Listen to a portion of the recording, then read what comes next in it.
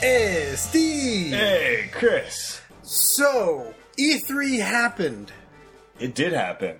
I have a question for you. Sure. Were it not for the fact that we were going to do this podcast, would you have paid attention to E3 at all? Yeah, I would have paid attention. You would have? Now, how did you pay? Like, how did you mostly... Because I came over here and we watched the Sony conference together. But how did you want? Like, how did you do any of the other conferences? So basically, how I kept up with E3 this year was, I know you hate the sites I read, but anyway, mostly I used Kotaku. I like their format. I like the Kinja anyway, and I would just watch the live blogs and various announcements, and then if there was something, I would kind of take note of what looked interesting. Okay, new Assassin's Creed game, that might be interesting. It's in Greece. I'm Greek. I'm contractually obligated by my people to buy anything that has anything to do with Greek culture. I think that's Troy, a complete lie. Alexander, My Big Fat Greek Wedding. I think that's a complete lie. God of War. I am contractually obligated to purchase these things or watch them, play them at least.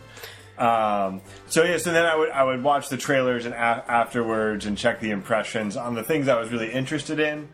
And like I said, I followed a few of the live blogs. Some of the things I just waited till I knew Ubisoft wasn't going to be that exciting.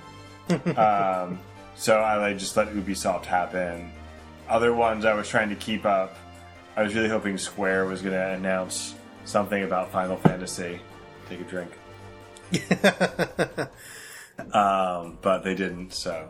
No.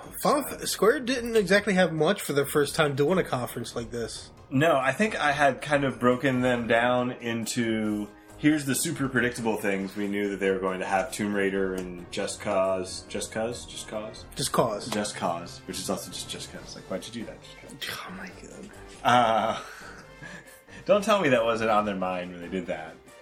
Maybe not. It was probably maybe because I feel like it was like the second, Just Cause 2 that really sort of took this whole we're going to be silly angle. Yeah, we're going to occupy the space somewhere on the other side of Saints Row, but not quite to Saints Row yet. Well, it's funny because in my mind, it's one of those titles where the individual words have no meaning anymore.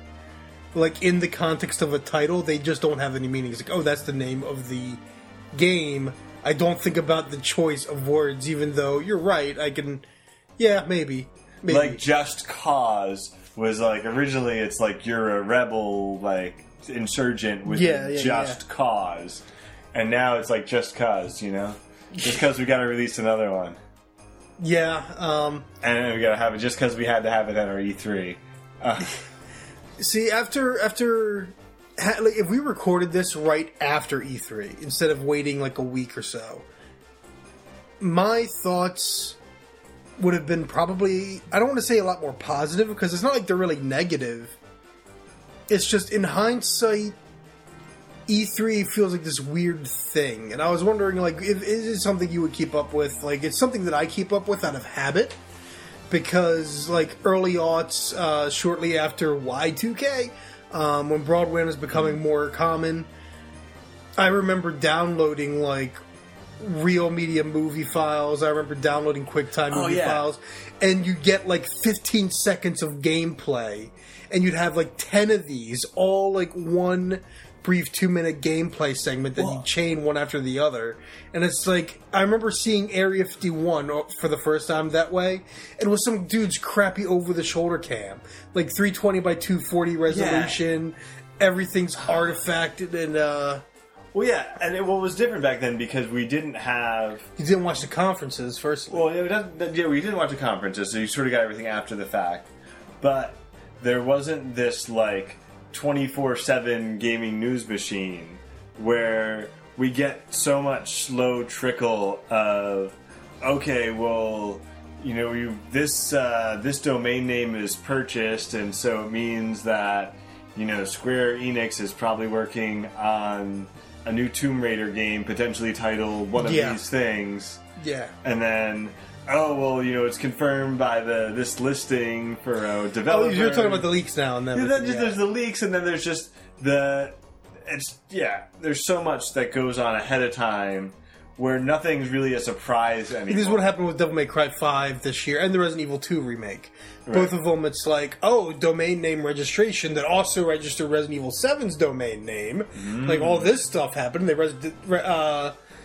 registered Devil May Cry 5. And it's like, if nobody was splunking for that, if nobody was paying attention to all that crap, then Devil May Cry 5 would have actually come out and been like, oh my god, it's happening! Instead, it's like, this is the Devil May Cry 5 trailer. And wait a minute, is that crappy Dante?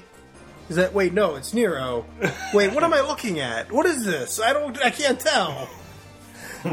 Yeah.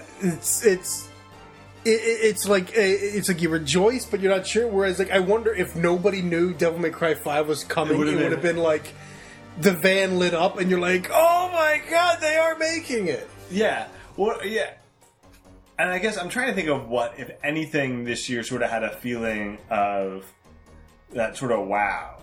Like, I hadn't seen anything of Ghosts of Tsushima. Ghost of Tsushima, but we knew the game was coming. It's just now we had the gameplay. Right, now we have it. But it also, because it was, you weren't really sure, like, it didn't, like, knock your socks off kind of thing. And that's one of the things that I've been wondering about is the evolution of E3 since when we started watching it. And I don't even remember when it started to have press conferences. But this used to be an event that was strictly for retailers, shareholders, and journalists. Right. And then the internet happened. And I asked, because I consulted, I should say, with my father and my uncle, because they're in more traditional business kind of deals, and my dad especially is interested in, like, car shows and stuff. So I asked him if anything like this happened, like if there's any, like, traditional sort of car show that has transformed because of the age of the internet, or if any other thing that they've worked in. And from talking to them, it sounds like E3 is a sort of unique product to just video game industry. And part of it is because of its birth as something like Consumer Electronics Show, which itself was for journalists, press, and shareholders. It was more of a professional business thing. It wasn't a public facing event. Right. And then the internet happened, and the press in a lot of ways started to capitalize on being able to stream this stuff. Like, look, like news, come to us for the news. Right. And I think Game Trailers actually was one of the first ones to really do it. Yeah, I was thinking, like I was saying, like following the coverage on Kotaku, where it's like some intern like live tweeting about it, and it's like, this is content. I think the meme people with follow it because they're at the work. Butterfly. Is this content? Oh god. Sorry. I mean, isn't that just Kotaku? I mean, but yeah, I totally. I can see that and then we sort of had this extreme era come into the late aughts. Well, once YouTube is becoming more of a powerhouse, more people are streaming. Twitch, Justin TV and Twitch hit the scene. Yeah, where I was watching this all these famous E3 fails, like Caffeine Guy. Oh yeah. How I started. Jamie Kennedy was like hosting one of the. Have you ever watched that? I might making have. all these jokes about. It was Ubisoft, wasn't it? It was before they landed on Aisha Tyler. Yeah, I think it was again. But dude, even before then, because I remember being on the Xbox 360 forums, I was looking for an online community, and then the Wii 60 movement began, and you had Ridge Racer and all that stuff. Oh yeah. And what was the? That was like Jack 2005 to 2006. When was the? Was it Jack Thompson? Is that the right name? There was like a Sony exec that came out. I don't think it was Jack Thompson. It was a marketing guy though. I know who you're talking about because Jack Thompson was the lawyer. Jack Thompson was the lawyer, right? Oh, no, I know who you're talking about because he was It was a Kevin something or other, I think. Kevin, it was because he was a great spokesperson. He was a great. He's kind of a lost age because he was a great way to at least make Sony always entertaining. And then he started working for Goodyear, and everyone was like, "You used to sell PlayStation." But, no, And man, E3 is really it doesn't feel like that long ago, but it's like, holy crap, that's like 10 years. Yeah. And that was something, I feel like there was this whole shuffle and redesign of E3. Well, there was, because there was the point where it decided they were going to shrink down. Mm-hmm. They weren't going to be glitzy and glamour. They were going to be all professional, because a lot of companies were threatening to pull out because of how expensive it was. Right. And now all the companies are back. But what's really interesting now is two different things started to happen. Firstly, you have what Square Enix did this year, what Nintendo's been doing, and what actually started with Konami, which is you have the digital presentation. You don't have the big expensive press conference. You record everything ahead of time. You edit it. You cut it together. You don't, have two entirely different venues set up and decorated specifically for a major blockbuster game that you're showing a trailer for. Yeah. You have this smaller thing, and it feels like the way of the future. And Nintendo started doing it multiple times a year.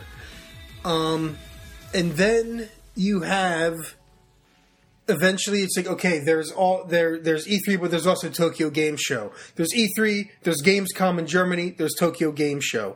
There's E3, there's Paris Games Week, there's Gamescom, there's Tokyo Game Show, there's the Video Game Awards, and there's the PlayStation Experience. And there's stuff like PAX. And there's PAX, where there are some minor reveals. Usually there's not minor reveals. Huge. But I feel like it's all become, what it's become is more of like a cultural event than It's not really a business, and part of it's because even the industry's aware that news can get lost.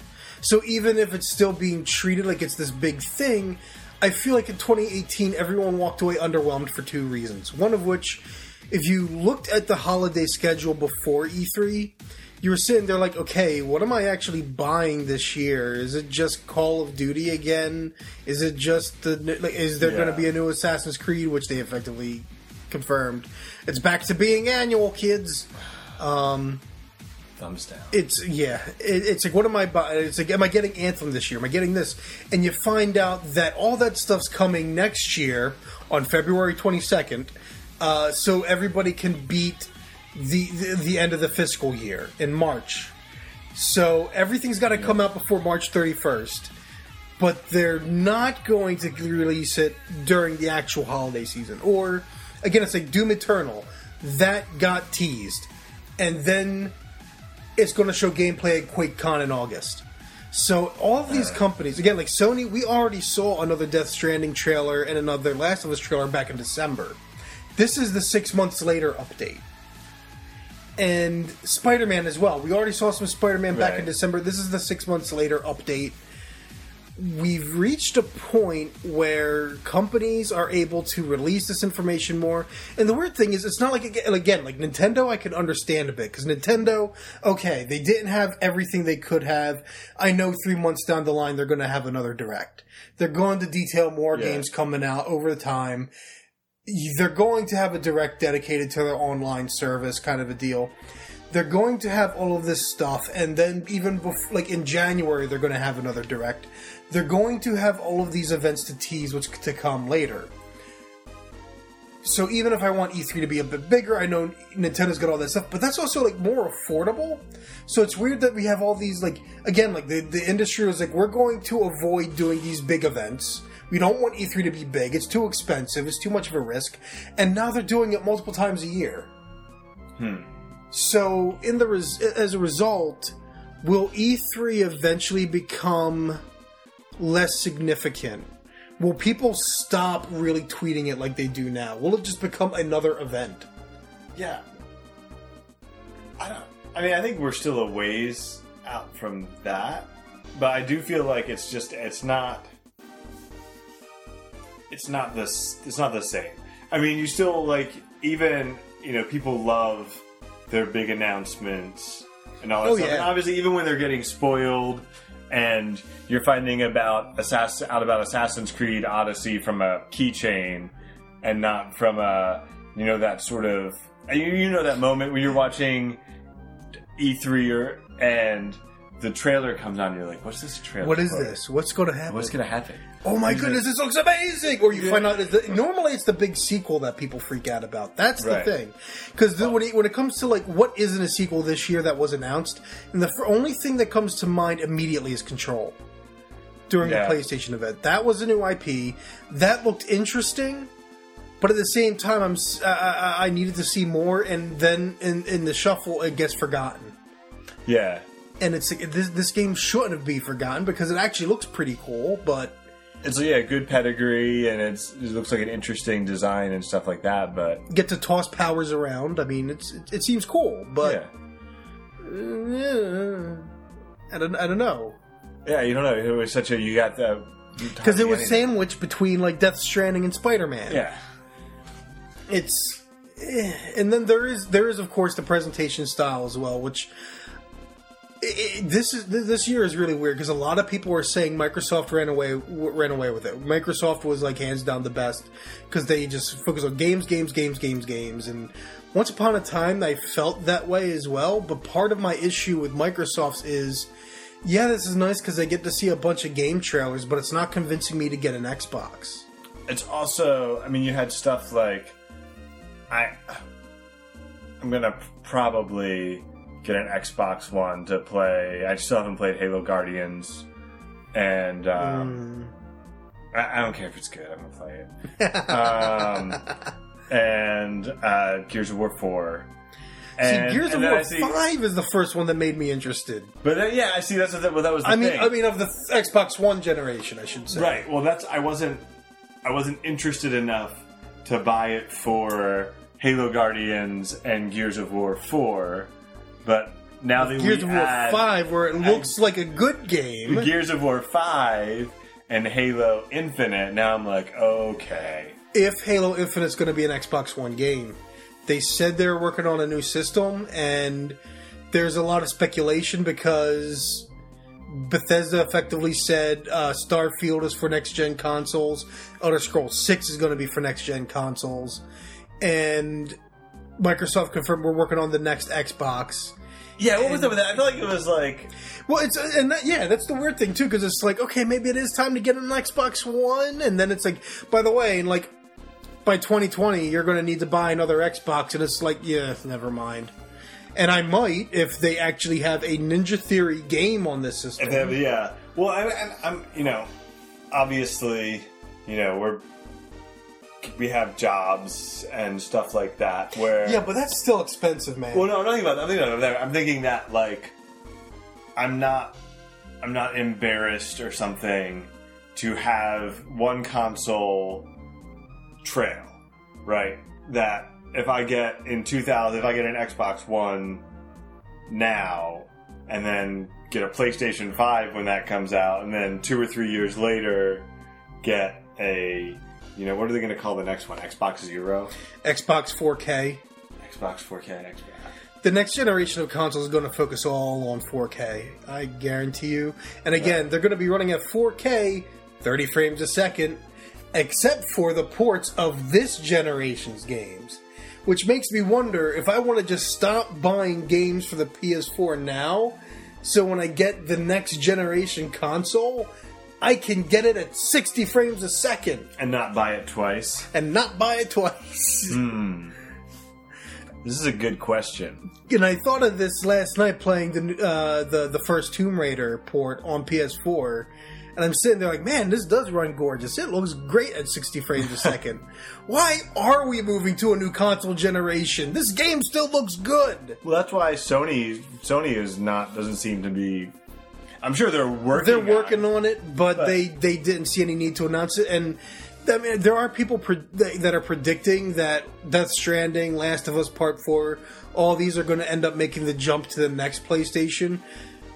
But Sony's had a habit of releasing big IPs at the end of their system's life cycle. I think they're not revealing much new in development because these are the last games next year in development for the PlayStation 4. Next year we'll get PlayStation 5 and at the very least a tease, because I do think those systems are at least 2020. Could they call it Xbox 4?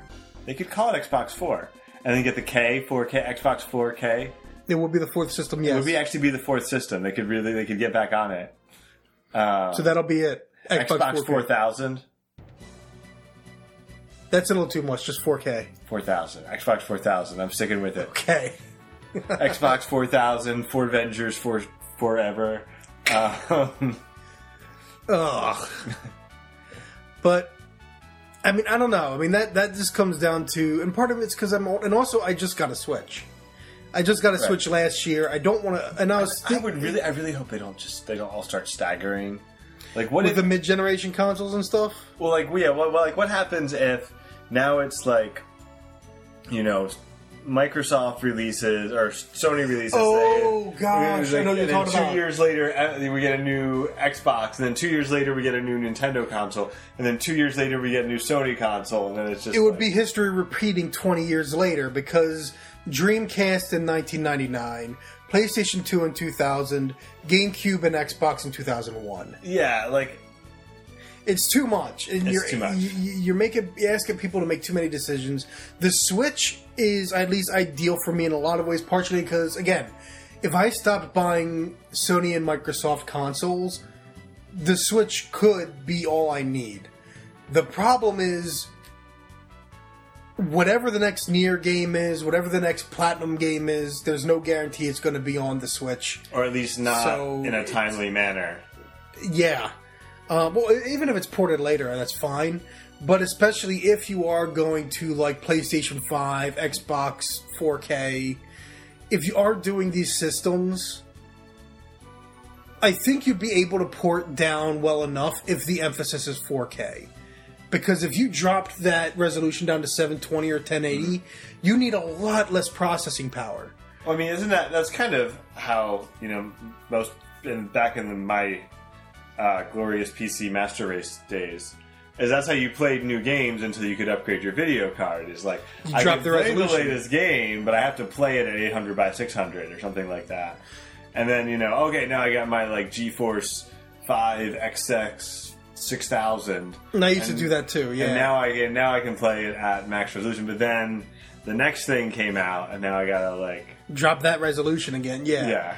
So that might be the case, and I already know with Xbox One X and the PS4 Pro, you put a game in there and it asks you which of three settings do you prefer. Right. Like run it at a lower resolution with high frame rate, run it at like a higher frame rate with lower resolution, or something like that. Like all these different things, and it's firstly it's crazy. That's not why I have a console. Just put the disc in and let it play. Yeah.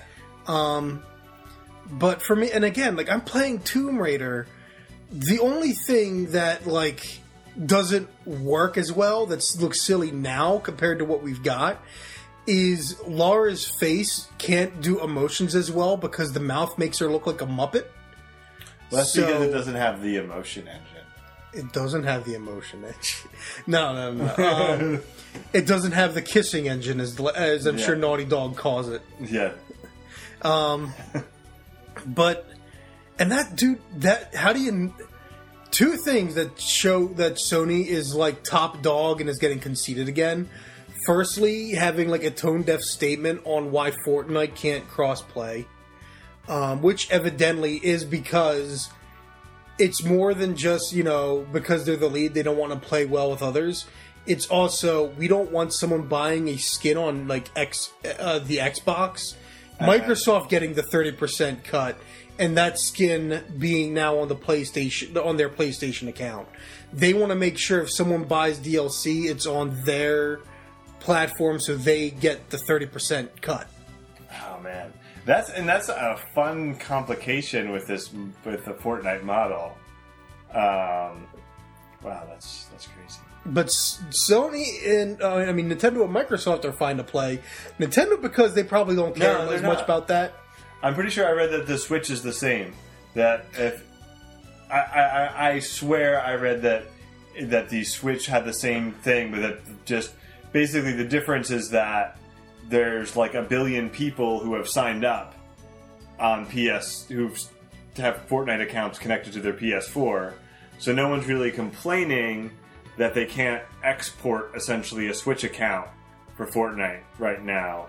I've But not once seen that- anyone report that. Yeah, but then once that account gets logged in on the Switch, or is created It's on the similarly Switch, locked in? it's similarly locked in. That I think now I think they all play nice with mobile, but not with each other. Yeah, okay, that's interesting. Because I know, like, there was just an advertisement released today that was Nintendo and Microsoft able to play Minecraft together, which is, of course, in Microsoft's interest because they own Minecraft now. Yeah. So it kind of makes sense they do They that would do ad, that. but at the same time, with the timing of it, it feels like it's giving like a big finger to Sony. Yeah, that's a little bit of hubris there, perhaps. But even then, you also have their because Ubisoft's presentation style was as if they didn't realize anyone hasn't been doing it the same for 5 or 6 years now. They're just doing a regular press conference. EA doesn't even do it at E3. They're across the street. They're trying to do their own thing. They're being classically EA. It's like, we're just gonna be over here doing our own thing, guys. Yeah. It's Have you downloaded Origin yet? yeah. And they also felt a bit outdated. It's like they get, what is it, Andrea Renee, who used to do stuff on The Escapist, worked for GameStop for a while. I don't know who she works for now. But they got her as their personality to kind of lead things, to ask the corporate questions, the PR-approved questions. Yeah, yeah. And to be the hype machine, the professional fan, if you will. And the weirdest thing, too, was she's in the crowd with, I think, Vince Zampella of Respawn to talk about a new Star Wars game, but to show nothing. Yeah. It's one of those things that is like, they someone at Disney called, they're like, so you got something for us, right? You're going to prove that this contract was worth the stupid money, right? And like sweating bullets, Andrew Wilson's like, okay, we gotta figure something out. Andrea, go sit next to Vince. No, that actually made me think of something else at this conference. I had totally forgotten about that Star Wars game. I would have put it on my list, even though it didn't have. But so here's one of the things that, and this always happens at E3, but I felt like it was especially painful with the lack of a lot of new, exciting things and a lot of things coming out now. Was we had a couple interesting sounding games that we saw nothing of. So there's a new single player story driven Star Wars title that we know nothing about other than that, right? It's made by the Titanfall guys. It's like Star Wars Jedi Last Order? No. Was it Last Order? Yeah, I think that's right. Last Order? It's supposed to take place between the third and fourth movie, because why not? Why not? Why not?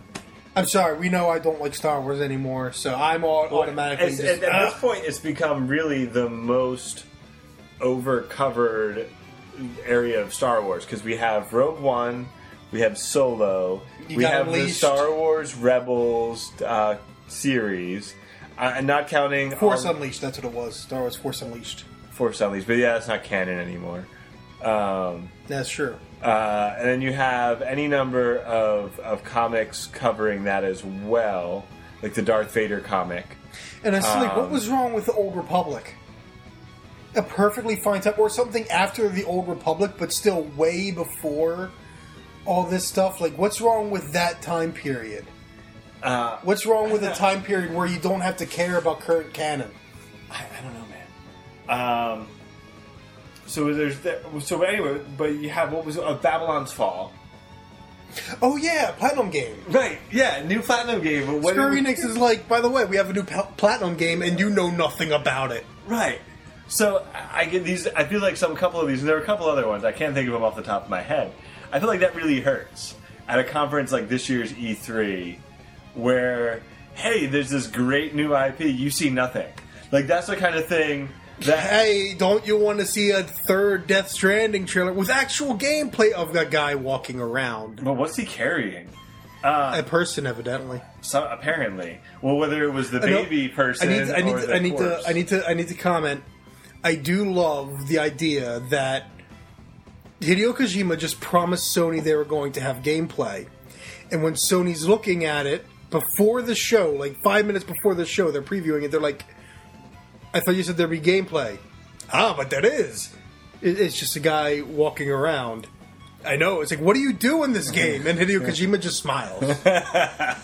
And I would like to think that every interviewer that goes up to Hideo Kojima, so is that all you do is walk around and all he does is just laugh? See, that's what I love, because it's this. Oddly enough, this is the trailer that should have killed my interest in Death Stranding, and it kindled it. It's now I want to play the game. There's actually some mystery left in the world. What I'm actually imagining, what I wish it was, is what's his name, the director of Nier, Yoko Taro. Yeah, with his mask on. What do you do in this game? Just nods his head. Yeah, I felt like that was a little bit of a gut punch to me. Where in past E3s, so that would have been an exciting moment, right? If we didn't know we were getting, you hate Star Wars, but it's fine. If we didn't know, for the rest of us, we were getting a new Star Wars game, a new story-driven Star Wars game, as cool as the Battlefront 2 campaign was. Let's get past it. That, if all of a sudden, you get a trailer and you're like, what is this? We're having that what is this moment, right? What is this? Yeah. Is this a new game? And then a lightsaber ignites and you're like, it's Star Wars! From the makers of Titanfall 2. Right, from the makers of Titanfall 2, a Star Wars game. Like, I would have flipped out. Well, if I had been watching it live, which I wasn't. But still, I would have flipped out when I saw something about it. Yeah, and he said earliest is next year holiday, which means it could end up being February 22nd, 2020. Yeah, right. And again, Babylon's Fall, again, a Platinum game. No details. Square Enix especially. And you know what really disappointed? The trailer for The Quiet Man looked interesting. But at the same time, it's like, okay, I hope it's not like like a bunch of FMV live action and then digital. I hope that's just for the trailer. No, Yeah. it is. It's supposed to be able to be completed within a few hours. So it's like a quick, like you can play it in a single session. Right. And it is a mixture of FMV and then digital game brawling. So what you saw is what you're going to get with the game. And it's like, you took something that was interesting and you killed it. Because the last thing I want, like, hey, playing a game that's a brawler where you play as a deaf guy, that could be interesting. Having to, like how are you going to do the sound cues? I don't know. Like, how, or rather, visual cues? Yeah. I don't know. Like, how are you going to do that? How are you going to represent it? That would be interesting. Should I wear my headphones while I play? Oh, God. I'm curious about how they would do that. But then it's like, no, it's going to be partially FMV. And it's like, you guys realize that's a joke, right? You guys realize it's ironic. They're bringing it back. Bring back FMV. Night Trap, man. Which is a joke. People, it's because 90s, man. People like it ironically. I'm going to give them a little bit of the benefit of the doubt that maybe in 2018, with Square Enix production quality, they can actually make something that does it well. And if it doesn't, nobody will try it again for another 20 years. And if it's only going to be a few hours, then it should at least be a cheaper game to get. Yeah. It'll probably be on sale at some point. No, I don't know. You know what we need? We need a new Wing Commander game. When's that going to get announced? Maybe we get Starlink. Starlink. Which I tried to find details on, because they say evidently you could play it digitally without buying the toy, but then it's like, do you only have the default ship? That's like my, like, what is the gear like? Or I think I heard someone say you could buy it as digital DLC, and it's like, do I want to buy extra ships and gear as digital DLC? I mean, I am tempted. I'm tempted to get the one with the Arwing figure because Star Fox, and that's it. Like, never use it. I'm never going to plug it into that stupid like controller dongle thing. You just want it. I just want the Arwing to sit on a shelf and look like an Arwing. Well, that's part of the fun of some of the Toys to Life stuff. Is that like I got a bunch of amiibo that's all they did, really. Right. But at the same time, like, this game looks legitimately fun, but if you need toys, physical or digital, to purchase extra stuff in order to have extra gear, I'm a lot less interested now. And I'm really disappointed because a lot of the aesthetic reminds me of Destiny and No Man's Sky, but like, unlike No Man's Sky, it looks like fun. No Man's Sky. Remember that was being paraded every E3 by Sony? Yeah. I honestly, I kind of don't look forward to any new IP announcements from them because then it means I have to see it every 3 E3s. Like for 3 E3s in a row. You'll see it, and then That's what they think E3 means. Show a game 3 times. E3. Ah, yeah. Only it's going to be 4. It's going to be like, oh, wait, no. Because Last of Us 2 didn't even show up at an E3, actually. The first... Is that right? The trailer was released online. It wasn't at an E3. Was that the one? And then December, where it showed like all the it showed the chicks being assaulted, and the one with like really buff arms. Yeah, no, I remember that. I remember like there was some controversy, and they were like, "Well, it's supposed to be disturbing and stuff." And then then now it's even, and there's like only one or two people that or rather publication that I've seen like, okay, Naughty Dog, I don't care if it's disturbing, you got to tone it down. Because I'm going to be honest, I watched someone do their own little E3 rollback, and they were doing the different trailers, and I'm sorry, man. Seeing that disemboweling scene a second time did not... Like, Resident Evil 2, I'm pretty sure that cutscene's not in the game, so it's like I don't have to worry about, like, playing the game and seeing something as viscerally disturbing as the tearing out of neck meat. Yeah, but it's also... But Last of Us Part 2, you have to, like... A dude is realistically getting disemboweled alive. I don't want to see that. I don't want to deal with it. I think it's also... What makes it a little bit harder to watch, harder to less... whatever, is that in The Last of Us, they've definitely played up a lot more of the, people are the real monsters kind of thing than with Resident Evil. It's like, well, no, the monsters are the real monsters. I mean, there's like Wesker and Umbrella and all that, but like it's still like your primary conflict. And usually they turn themselves. Wesker's like beefed himself up with T-Virus or something, right? He's super matrixed. Yeah. Anyway, but regardless of like that, I mean, for me, it's a matter of like how the gore is, because the first Last of Us, like approached the edge for me. Because like the worst was, like speaking of neck meat, if you got killed by a clicker, you saw it get torn out of Joel's neck, but it was quick and done, quick black screen. Like that's like okay. I did not like getting killed by clickers. I didn't either, but it's like at least it's quick. You could close your eyes. But this was different. This was dragged out, and then the guy's just hanging there, and so is his entrails, and it's like I'm no. I can't do it this time, so... Hey! Last of Us I'm not doing. Oddly enough, I looked up the Days Gone gameplay to see how I felt about that. Someone's being eaten alive by zombies, so it's like, you know what?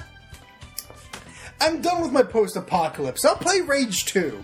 That's a fun post-apocalypse. That looks kind of silly and fun, not like... Oh, that was another thing, too. Like, speaking of Last of Us 2 and Rage 2, looking at videos and not believing the gameplay's real... with Last of Us 2, it really hits home. Like, I start getting skeptical when she does a dodge and she stops at the car. Like, she hits the car. And either you've really boosted your animations and collision detect, like all that stuff together, or you're lying to me. Because in most games, you would just stop moving. You would stop moving against the car and the animation would go as normal. There would be no, like, oops, I bumped the car. There would be none of that. And after that, like, I'm watching and it's like there's a lot of stuff that looks like real gameplay animation, and then there's just a whole lot of stuff where it's like, I don't buy this. I do not buy that this is real. This is a completely scripted event, and as a result, I don't trust it. I don't trust a single bit of it. And Rage 2, the same thing. I mean, Naughty Dog, I don't know. I have some degree of faith in id because... Well, that's Avalanche, actually. Oh, it's Avalanche, yeah. But it's built off the Doom engine. But I guess what I think see of it as when you're dealing with the Doom engine and id's technology, like id is a technology company, right? They build technology and they squeeze every last drop of... Less so now that John Carmack left for Oculus Rift. Yeah, I mean, it's true. Maybe that's just a perception and less of a fact now. I mean, they're still going to have good developers there because of John Carmack's prior influence. Right. But John Carmack himself was a wizard. Yes. So, and Yeah, I so mean there that might- literally, he is a wizard.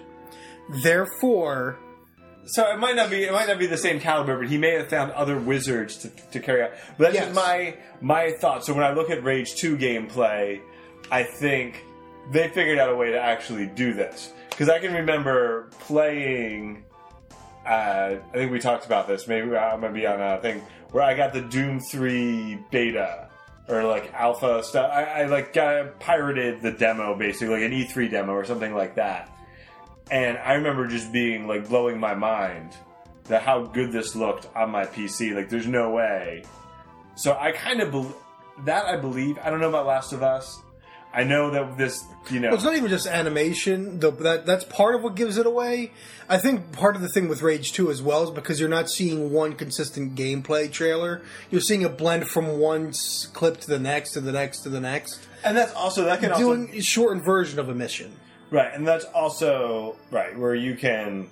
The shorter the clip is, the more potential you have To show for showing up, for optimization. But also for editing. It's like these are choice clips we selected or choice clips we animated. Right. Well, I'm not thinking animated, but like, we know that this particular animation will look really good in this context.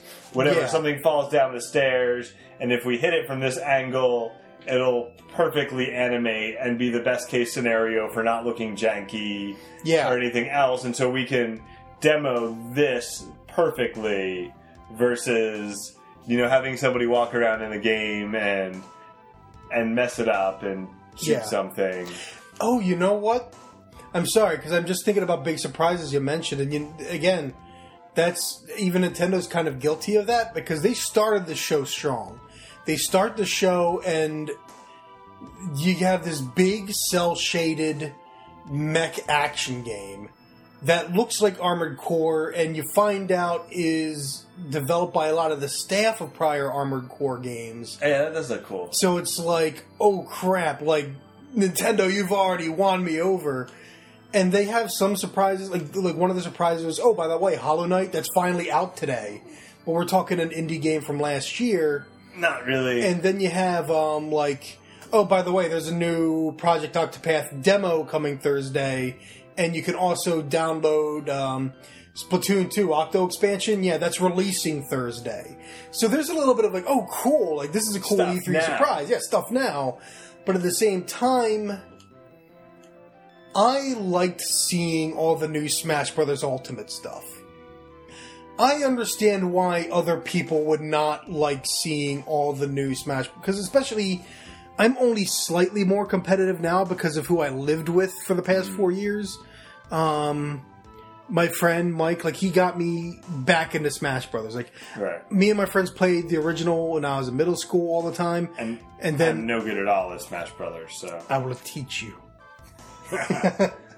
But no, like, it's the Smash Brothers for the Wii U really was the best because, and partially because I was able to enjoy a whole lot of characters. So you're coming, like I don't care if this one's just built off the prior one, and a lot of the quote unquote patch notes, as people called them, those were actually all looking good too. Like, I feel like they gave, and because of the nature of the Smash community, like that direct was effectively for Smash, like dedicated Smash players, which for a lot of people is going to be a letdown. But at the same time, I myself was like, you know what? I am so looking forward to this. The only thing that could ruin it is Nintendo's online service being a piece of trash. And it could very well turn out to be that. It's just got the advantage of only being $20 a year. yeah, compared to Sony being like, what, $60 now? Yeah, 60 and whatever. Microsoft's also $60 a Yeah, year. 60 for gold or PS Plus. So, Yeah, we've kind of scattered about E3. Do you want to bring this to any kind of an organization, like discuss... I mean, I don't want to discuss, like, who won, because I don't think anyone did. No. I mean, whoever had the most games you cared about. But otherwise, honestly, because again, like, I could find some reason for any of them to be, like, negative. Like, okay, Ubisoft had some cool stuff, but at the same time, they're Ubisoft. Like, oh, Skull and Bones looks like it's exactly what people that love Black Flag want until you find out it's constantly online and PvP can happen anytime. Yeah. Fallout 76 had awkward stage presentation and trying to tell people to clap. Like, yeah, you can clap now, you can cheer. EA was EA. EA was EA. And Sony, you switched venues on people like that? Like the people at home are now like, why am I watching these people talking? I mean, there was a cool moment. It was a cool moment when they start watching the trailer and you're like, wait a second, they're in the building. 5 seconds. 5 seconds. And that was not what, and especially if you're a journalist, that's now told, okay, everyone, get into the hot LA heat, hot LA summer heat, and walk from this cramped under air-conditioned space to another cramped under air-conditioned space. In the hot LA sun. No doubt. That was probably really... And smog. LA and sun also, and smog. I mean, they wasted a lot of time where they could have been showing something like Control. Yeah. Or anything else. Really. And then the PS4... I mean, not the PS4, the Xbox One, again, it's like, okay, you guys have convinced me to buy a lot of third-party games on other systems. Why do I want an Xbox? And Gears of War 5 is the closest, and even then... they were actually close to having me really convinced because I saw Gears Tactics. And it's like, okay, that's really cool. Oh, that's only PC. Yeah. Gears Pop, only mobile. It's like, wait a minute, you guys are just hyping up 18 exclusives. I still don't know what those 18 exclusives were. Good point. What? They said 18 exclusives. Halo Infinite, Gears of War 5, Forza. Oh yeah, Tunic, and I don't even know if that's like a timed exclusive or not. Is Cuphead still an exclusive? So the DLC for that, I'm guessing DLC is coming. Xbox One exclusive? That and Windows 10. Okay. Huh. So which means Gears Tactics is Windows 10. Which, yeah, whatever. We're getting a hairier with this use of exclusive. But that's and whatever Ninja Theory. Well, that's the thing. They're not working on anything yet. They're going to, and I will say, I do dislike the fact that Ninja Theory has been swept up by any first party. That irritates me. I'd probably be a lot less bothered with Sony because I have a PS4, but I will say for Microsoft that is a smart get because, like Naughty Dog, Ninja Theory is a company that has proved they can do the story elements very, very well, very competently. Like, I would say there's a lot wrong with DMC story-wise, but its presentation and some of its ambition, some of what it did, was actually really well done. Some of the aspects of the narrative, like, I would not have minded a sequel that was a bit less juvenile, but continued the story with I liked that version of Virgil.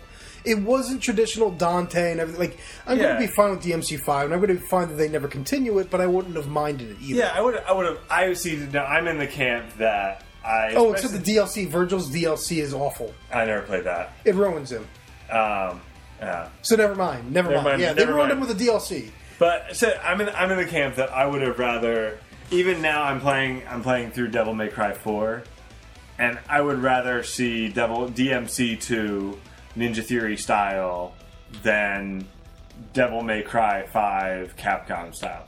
Now, it's possible that Capcom is going to sort of learn some lessons and pull some of the good parts. There's theory that they're doing that.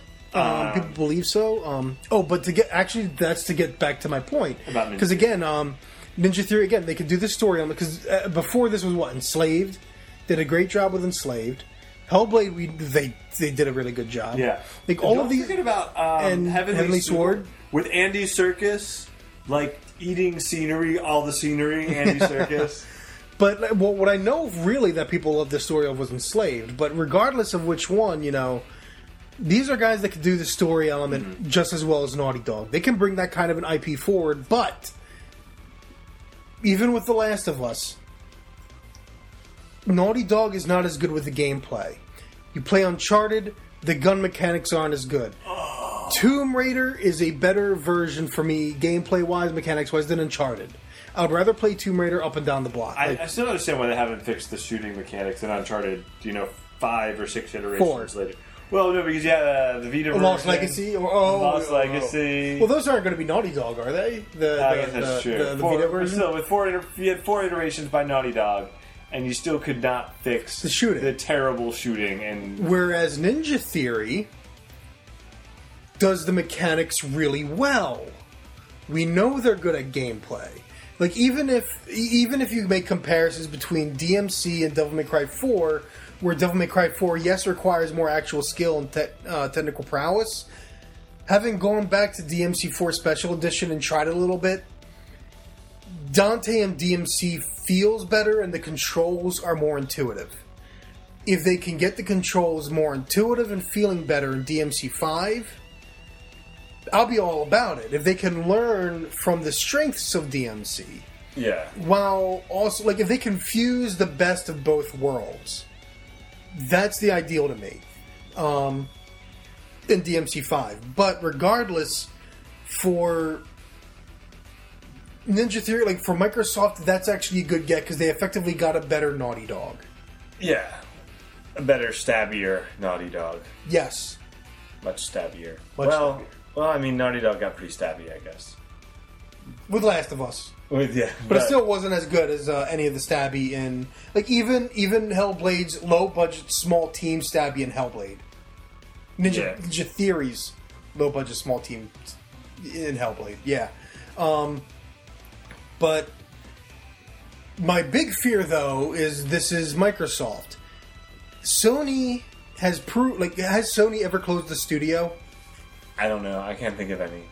I can't think of any studio closed by Sony either. They've been running the same studios for a long time. The God of War studio is made a new God of War that is very different. And while in a lot of ways I can complain about the direction, I actually also like the direction. And I respect the direction. I think Sony understands good games better than Microsoft has proven to this generation. Because Microsoft we're just going to... Like, they literally made Halo and Gears of War factories.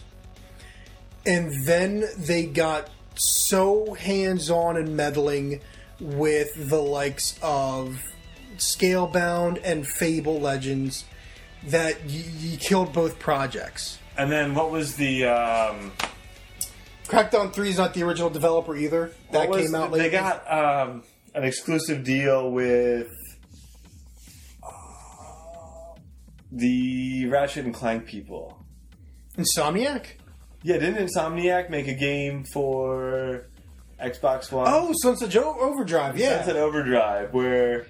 I don't know whatever happened, yeah. It was alright. It was alright, yeah. It wasn't a bad launch title, but that's the thing, like, it was forgettable. Yeah. Yeah, we all forgot about it. That was the best thing Microsoft's done as a first party this generation, it feels like. Unless you like the racing games and therefore you have Forza. Whereas... Meanwhile, Sony is going to be killing it with, like, all these big... Even Spider-Man's going to be better than any other Marvel property. Like, come on. Come on, Microsoft. Yeah. Nintendo's got their stuff. Sony's got their stuff. Microsoft, like... I just hope whatever contract Ninja Theory signed, they can come out of this alive eventually. I mean, best case scenario is Epic... Or Bungie. Who both got... Well, that's the thing. They got out right as Microsoft was getting really bad. Well, so yeah. So, like, I think of Epic, because Epic wasn't just had a contract, I think, to develop exclusively for the IP versus... No, that's right, because Bungie was owned by Microsoft for the while, but then I guess the contract ended and Bungie was able to go do whatever they wanted. Right, where versus Epic, which was just had basically the contract to develop the Gears of War series. Yeah, Microsoft became the publisher and owned the property, which that's kind of a downside. That's kind of a negative, I think, in the long run. Yeah, but I mean, that would be good for again, if you can come out of it and make Yeah. Well, now Epic's making Fortnite and raking in the cash, so who cares? Right. Like, yeah, Gears what? yeah, yeah, exactly. But anyway, yeah. So, So Ninja anything Theory. else you wanted to bring up? Not really. There's not much. I mean- Much we haven't covered. And actually, again, you know what some of the biggest surprises for me came from? Not even anything in the press conferences. It was in like my YouTube subscriptions, like seeing Sega premiere. Like I didn't know about this Fist of the North Star game. Like I barely remember Oh it. yeah, Fist of the North Star. Was there a new one? There's a game being made by the Yakuza people, and it looks really good. And I've now started watching the anime on Crunchyroll because I'd never seen it, and it's like, yeah, I really look forward to this. That's October. So there's a Fist of the North Star game I didn't find out about until I checked online.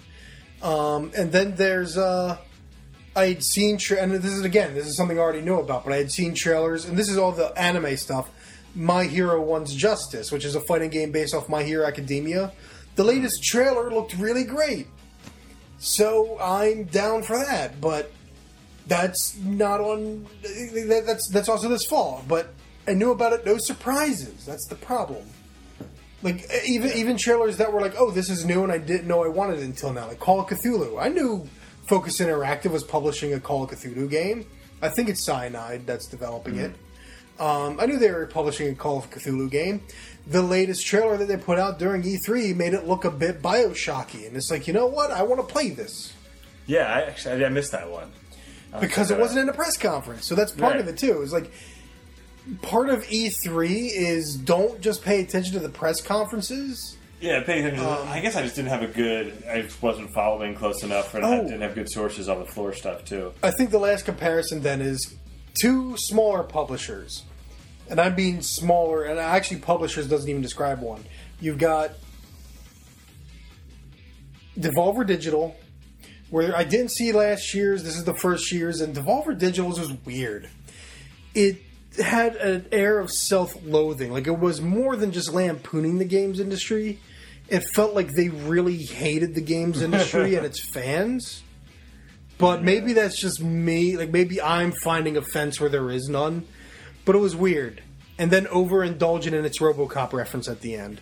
But hey, I got my Metal Wolf Chaos trailer. I'm looking forward to it. And so you already had commented on our thing that insert Steve's complete absence of opinion here, but my friend Pedro looks like my kind of jam. Okay, my friend Pedro looks like your jam. Which, it's funny. I was watching the previously recorded guys watching the trailer, and right before Rich Evans said it, I was like, this looks like a Deadpool game. Like, this looks like it was supposed to be a Deadpool game, and they couldn't get the license. So they just... And that's exactly what Rich Evans said. So it's like, you know what? My friend Pedro, the unlicensed, unofficial Deadpool game. Yeah, I'll definitely check that out. But you've got that. But then you also had limited run games where their whole thing was they basically, if I understand, they take indie games and they release physical editions of them, and their presentation was super low budget.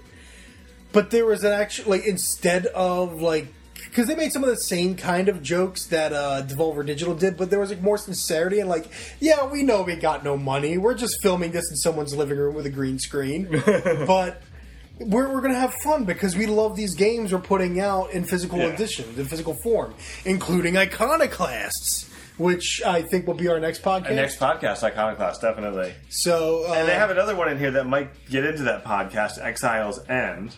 I'm not playing that. You're not playing that? Well, I might mention it as just, and in the comments, I think it belongs in the same conversation as a good compare and contrast. Maybe. We'll see. But we'll see. But yeah. But yeah.